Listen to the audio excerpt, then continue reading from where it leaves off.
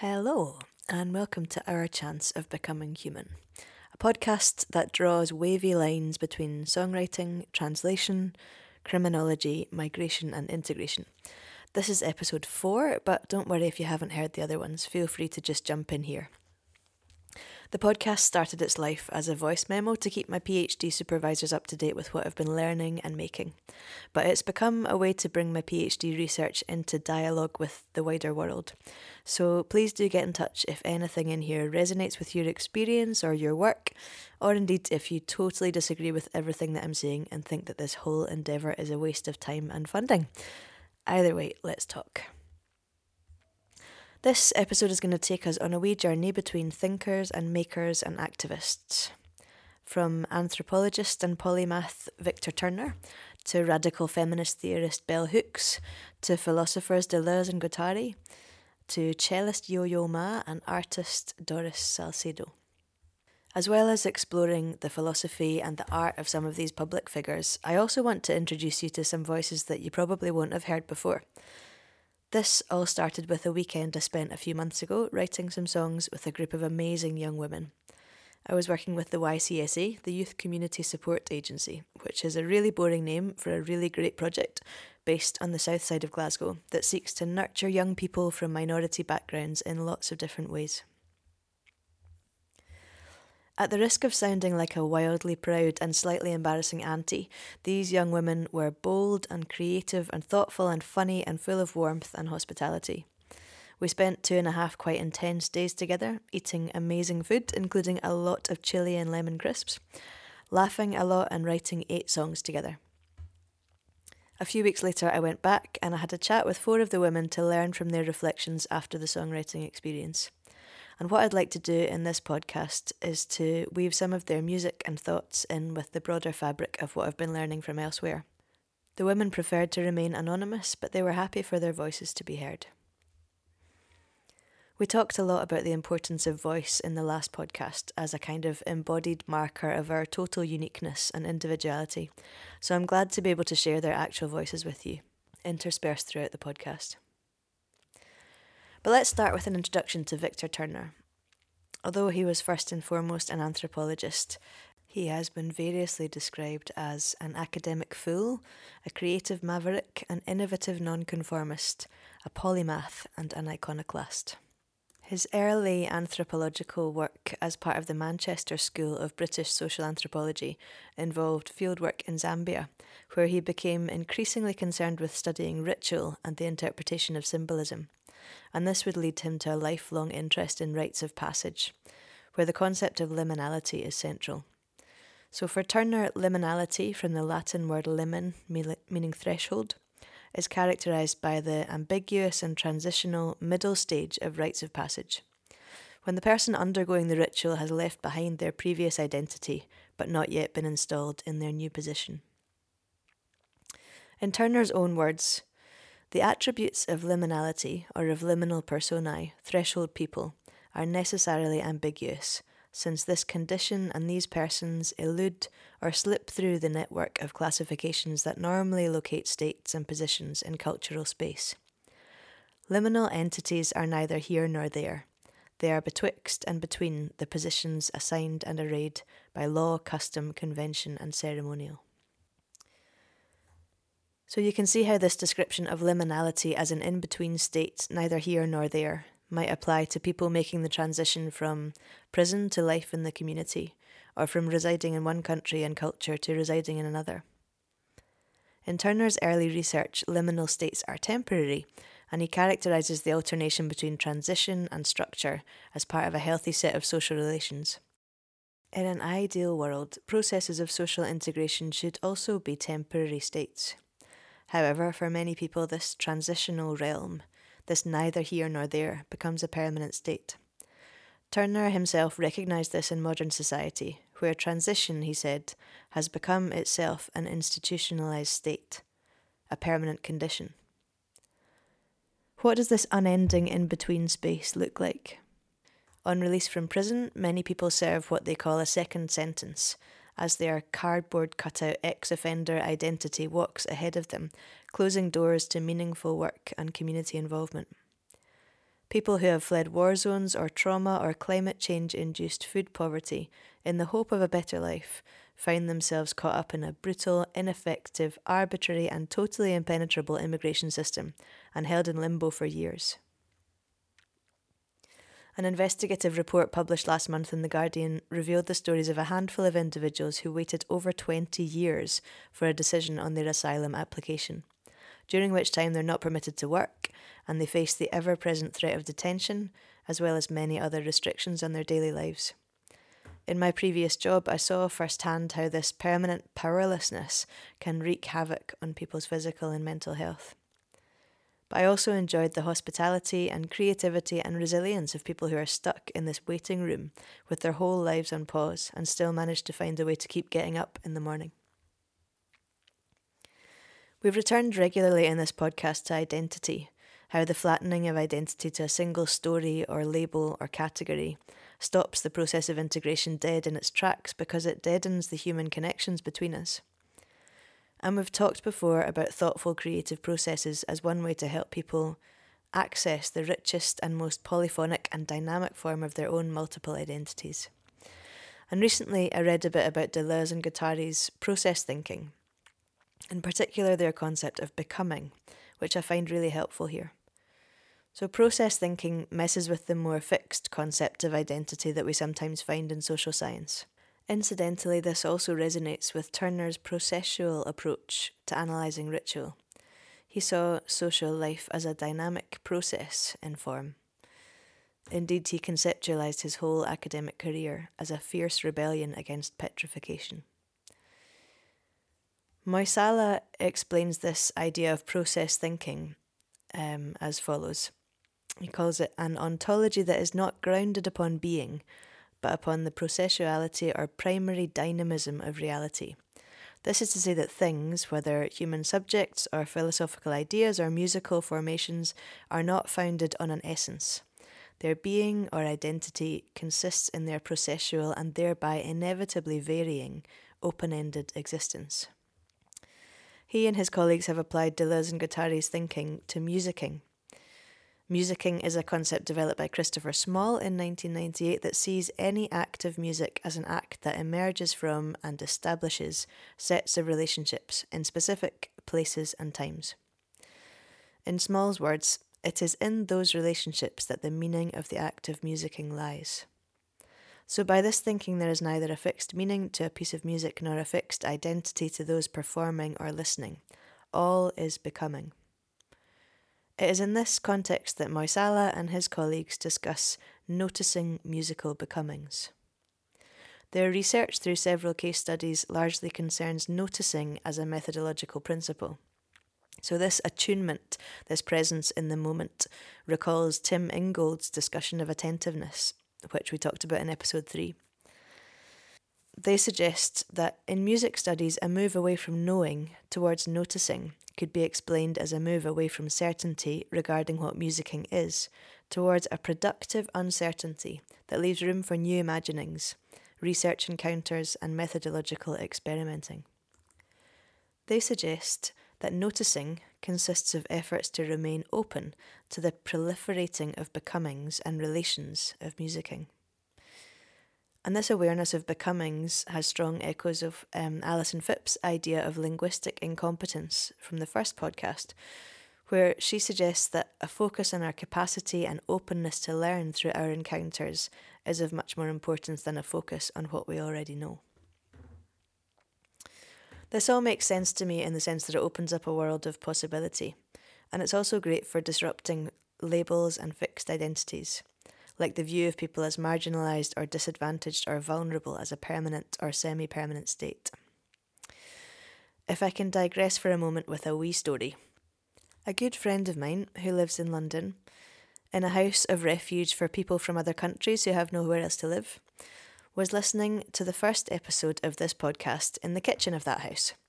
And one of the guests who was living there at the time was listening, and she commented with interest, "Is this about me? Am I a marginalised person?" My friend shared this reflection with me, and she explained that her comment was not necessarily expressed in a critical way, but more as a non-native English speaker learning a new word. But this sat uneasily with me, and as I reflected, I realised that by referring to marginalised people, with however much of a will to change this, I'm immediately cementing that identity of outsider and flattening identities left, right and centre. Since then, I've tried to pay closer attention to my language, for example, using the term people who experience an imbalance of power against them. This might seem unwieldy or it might seem like an insignificant change, but I believe that this terminology places the experience of people as central rather than simply sticking a label on them. After all, experiences can change or remain in the past, whereas categories are harder to shift. So, enough talk, let's turn to music making. In previous podcasts, we have explored how fragmentation and polyphony in the songwriting process might help us enrich our own sense of identity and give us tools to approach and begin to process trauma in an oblique and non-triggering way. So here's an activity that does some of that, and this is what we used to open our songwriting weekend at the YCSA, in reflecting together on our multiplicity of identities. So first, everyone drew around their hand, and inside that shape we wrote down roles that we identify with. I am a friend, I am a student, a daughter, a cook, an animal lover, ways that other people might describe us. Then we began to explore metaphors from nature, mythology, or the urban landscape, other things that we might identify with. I am a wave, I am a fighter, I am a coastal ruin, I'm a sweet potato.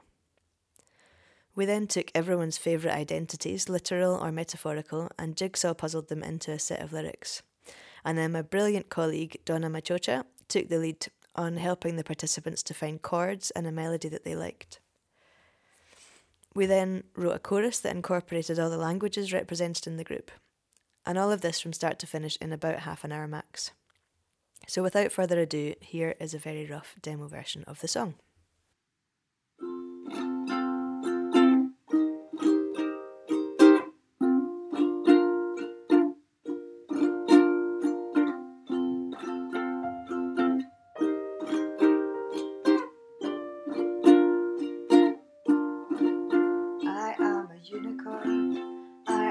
Flower, I am an owl, a high tower, I am a wave, I am a tree, I am a lighthouse, I am green, I am the time of Friday night, I am a magpie, a lucky sight, I'm a sweet potato, surprise inside, I am a well-worn scarf, nothing to hide. I am the sun.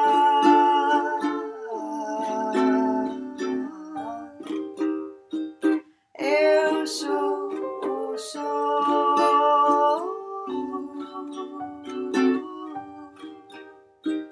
Me, need you.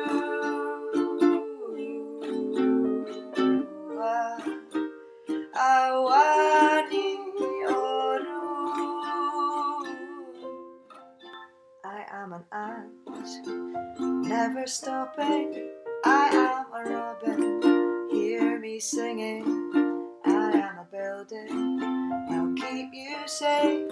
I'm a survivor, a brown bear. I am a listener, I am a fighter.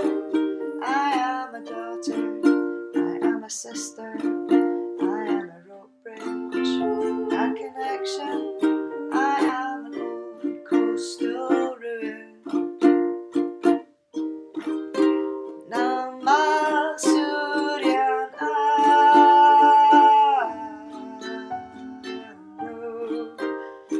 somos el sol.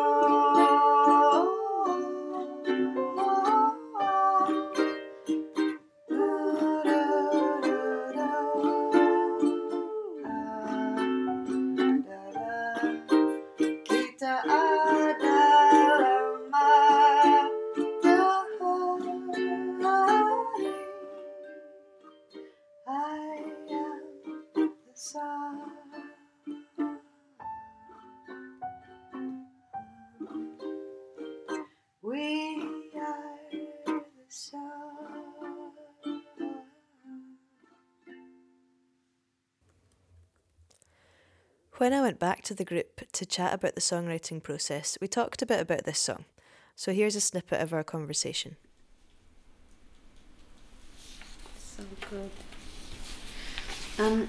The group song that we wrote together, like in a really short time on the Friday night, when we sang that together, when we were here, how did that feel?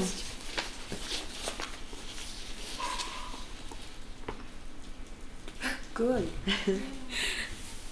I mean, each line comes from every one of us. So it's like a good empowering song, like all of our feelings wrapped in one, singing it all together. It was a really nice experience. And how did it feel like trying to use everybody's different languages in the song? That made it amazing. Yeah, very amazing. It made it feel like, without bloodline, we're still like family. And, It's like we're all one person. Mm-hmm. We all come from one place. Mm-hmm. Yeah. And it's like we were lost and we met again in one place. Yeah. And I really love it. I'm a listener. I'm a fighter. It's like, I wasn't there when of course, made this, but I felt a part of it. Someone put me there. I'm the town on a Friday night.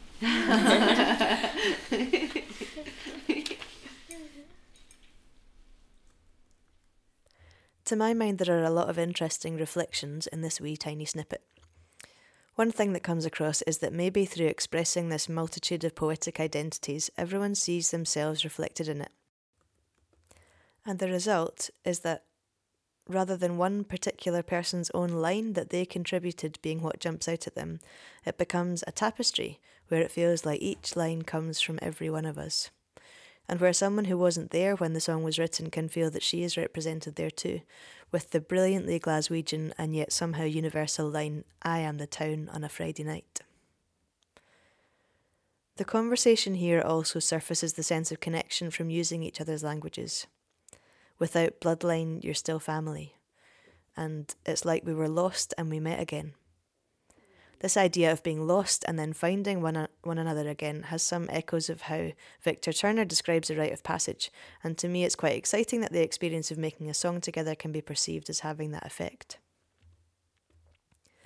Turner uses the Latin term communitas to refer to a state of being between people who are experiencing liminality together, an unstructured and egalitarian set of relationships, what he calls a limbo of statuslessness. The girls' rich metaphor of being lost and finding one another within that space strikes me as a great way of describing communitas. Turner describes liminality and communitas as being characterised by features like transition, humility, absence of status, anonymity, and equality. Maybe we can learn from trying to incorporate some of these characteristics into our shared creative processes.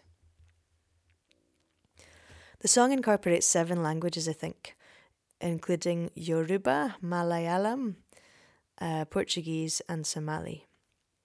We ended up performing it all together on a massive stage at the European Championships, and as we sang it together, it felt to me like something a little bit magical happened as we tasted each other's words and rolled them around in our mouths and probably mispronounced them, and were gracious enough not to point that out to each other. To me, there was something profoundly hospitable about this moment, where we danced in and out of each other's linguistic homelands and opened up an auditory space for the rest of George Square in the middle of Glasgow to join us. I know that a lot of what I'm describing here is highly subjective. We all see the world through complicated lenses made out of our values and political leanings and relationships and experiences. Surely being a researcher is all about being objective and scholarly, though? Well, I'm finding that in this hinterland between arts and social science research, what makes the most sense is to be reflexive and to acknowledge my own positionality, and to describe what I see with an awareness of how my biases refract what I see. Noticings and becomings are helpful concepts in this regard because they are highly relational and they don't claim or seek objectivity. Nonetheless, it's still complicated to combine art, research and activism. I've found it helpful here to read a bit of Chantal Mouffe's work on artistic activism and agonistic spaces. She asks whether artistic practice can still play a critical role in a society where the difference between art and advertising have become so blurred. She talks about how countercultural aesthetic strategies have been co-opted by a capitalist system, and she advocates intervention in social and public life to create what she calls agonistic spaces. She challenges the rationalist belief in the possibility of reaching universal consensus based on reason. And thus she challenges the idea of public space as a terrain where it's possible for consensus to emerge. Instead, she sees public space as a battleground on multiple discursive surfaces. And perhaps this little group bringing their multiple identities and linguistic hospitalities into a very public space is one tiny intervention that might in some way challenge some of the exclusions of the dominant social order. I had the privilege of going to a conference in Venice a couple of weeks ago on the theme of musical free space, and one of the conference organisers, Ed Emery, talked about the practice of leading a multilingual, multinational choir at the higher education institution where he works. And he talked about how, when he was told that there was not a room available for them to rehearse, he began the now established practice of occupying the stairwell at 6 p.m. every Thursday as a form of auditory insurgency, a musical protest. Again, an intervention into public space, bringing voices that may be underrepresented in the dominant social and political narrative. I think it makes sense to characterise that as insurgency, but I also like the idea of describing it as a form of hospitality. Maybe that's partly because on a personal level I am not the best at surfacing conflict. But I also think that fundamentally integration has to be about welcome, so there must be value in modelling a form of welcome publicly as a form of agonistic intervention, but one that invites us to inclusion in our discourse and in our social relations. In a recent episode of the On Being podcast with Krista Tippett, French-American cellist Yo-Yo Ma talks in a beautiful and really fascinating way about how, for him, the music exists in between the notes in the liminal spaces. He also talks at length about performance as hospitality, as gift, and about our vulnerability and weakness as a strength and a route towards connection. Following this thread of musical and linguistic hospitality, I'd like to take us to feminist theorist and social activist Bell Hooks, and I'd like to read you a segment from her 1989 paper called Choosing the Margin as a Space of Radical Openness. And I think what she articulates here is about this idea of language as an agonistic intervention in public space. She says this: Often when the radical voice speaks about domination, we are speaking to those who dominate. Their presence changes the nature and direction of our words. Language is also a place of struggle. I remember the smells of my childhood: hot water cornbread, turnip greens, fried pies. I remember the way we talked to one another, our words thickly accented black southern speech. Language is also a place of struggle. We are wedded in language, have our being in words. Language is also a place of struggle. Dare I speak to oppressed and oppressor in the same voice? Dare I speak to you in a language that will move beyond the boundaries of domination? A language that will not bind you or fence you in or hold you? Language is also a place of struggle. The oppressed struggle in language to recover ourselves, to reconcile, to reunite, to renew. Our words are not without meaning. They are an action, a resistance. Language is also a place of struggle. This struggle is complex, and one thing that we might helpfully be able to do here is to avoid binary oppositions. Dirks notes how, in the exercise of colonial control, traditional cultural forms were often reconstructed by the colonising power, emphasising oppositions between colonisers and colonised, between European and Asian or African, between modern and traditional, between West and East, even male and female.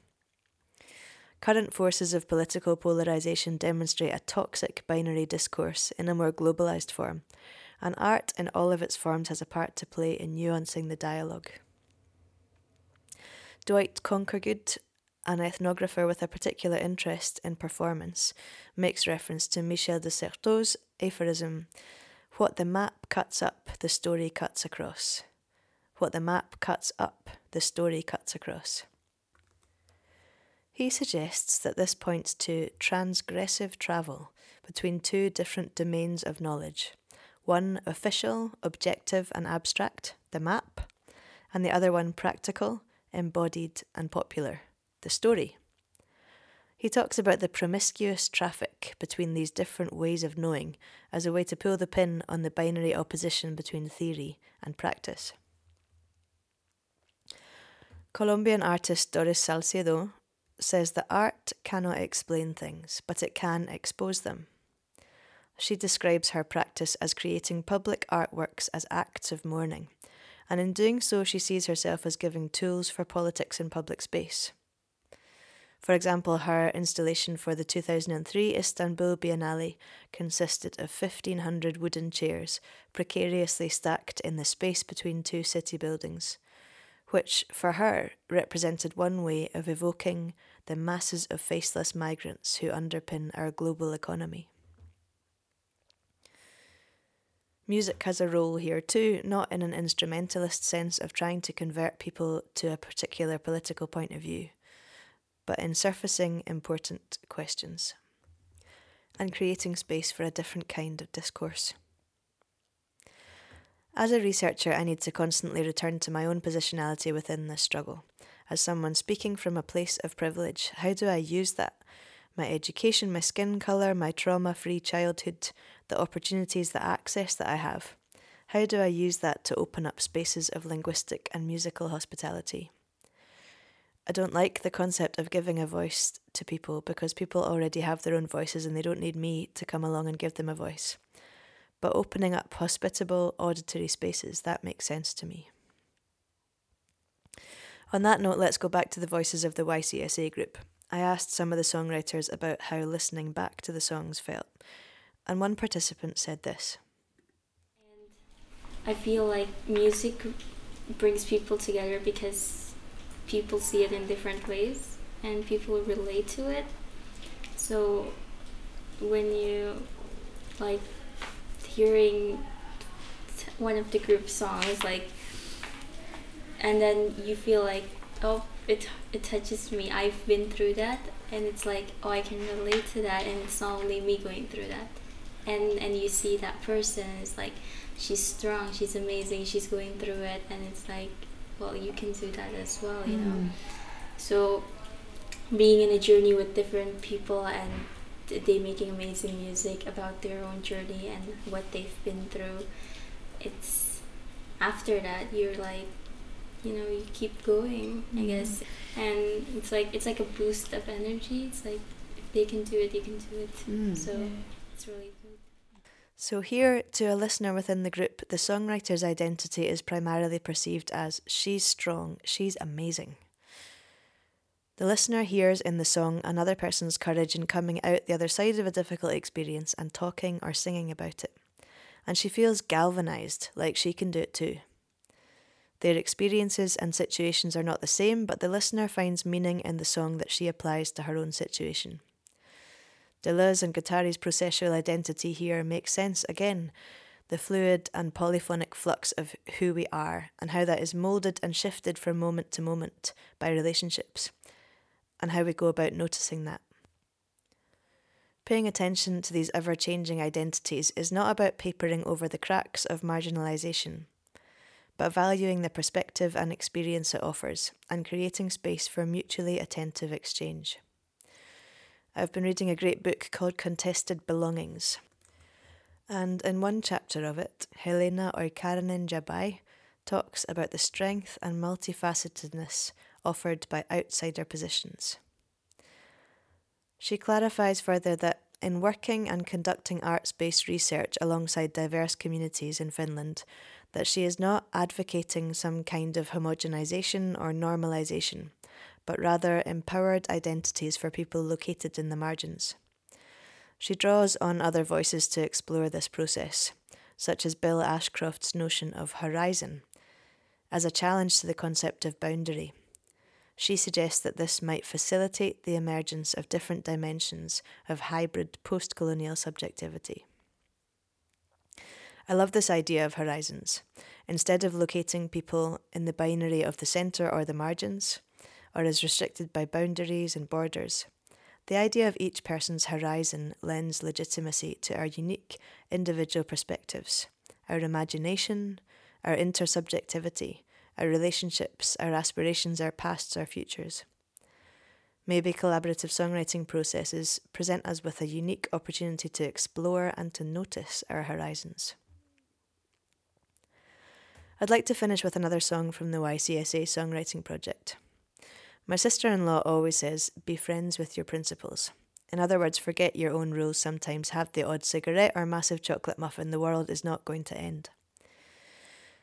This is a song where we didn't really do any of the things that I've talked about in terms of fragmentation or metaphor or using different languages.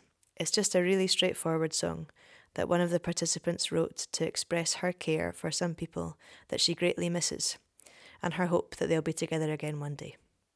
It's called Keep Moving. Thanks for listening. The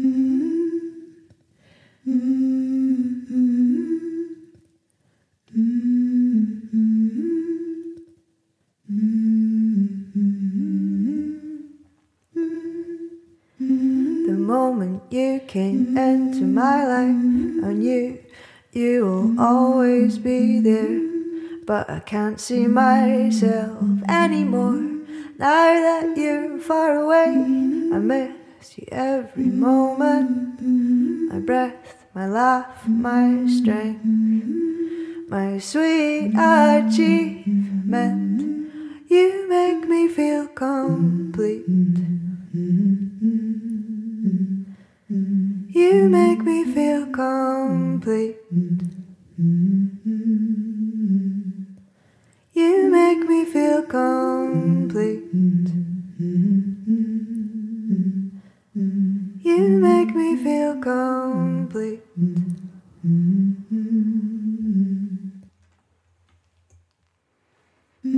A place to keep my word in a peaceful mind. No one can take your place, 'cause you're always in my heart. 'Cause you're always in my heart.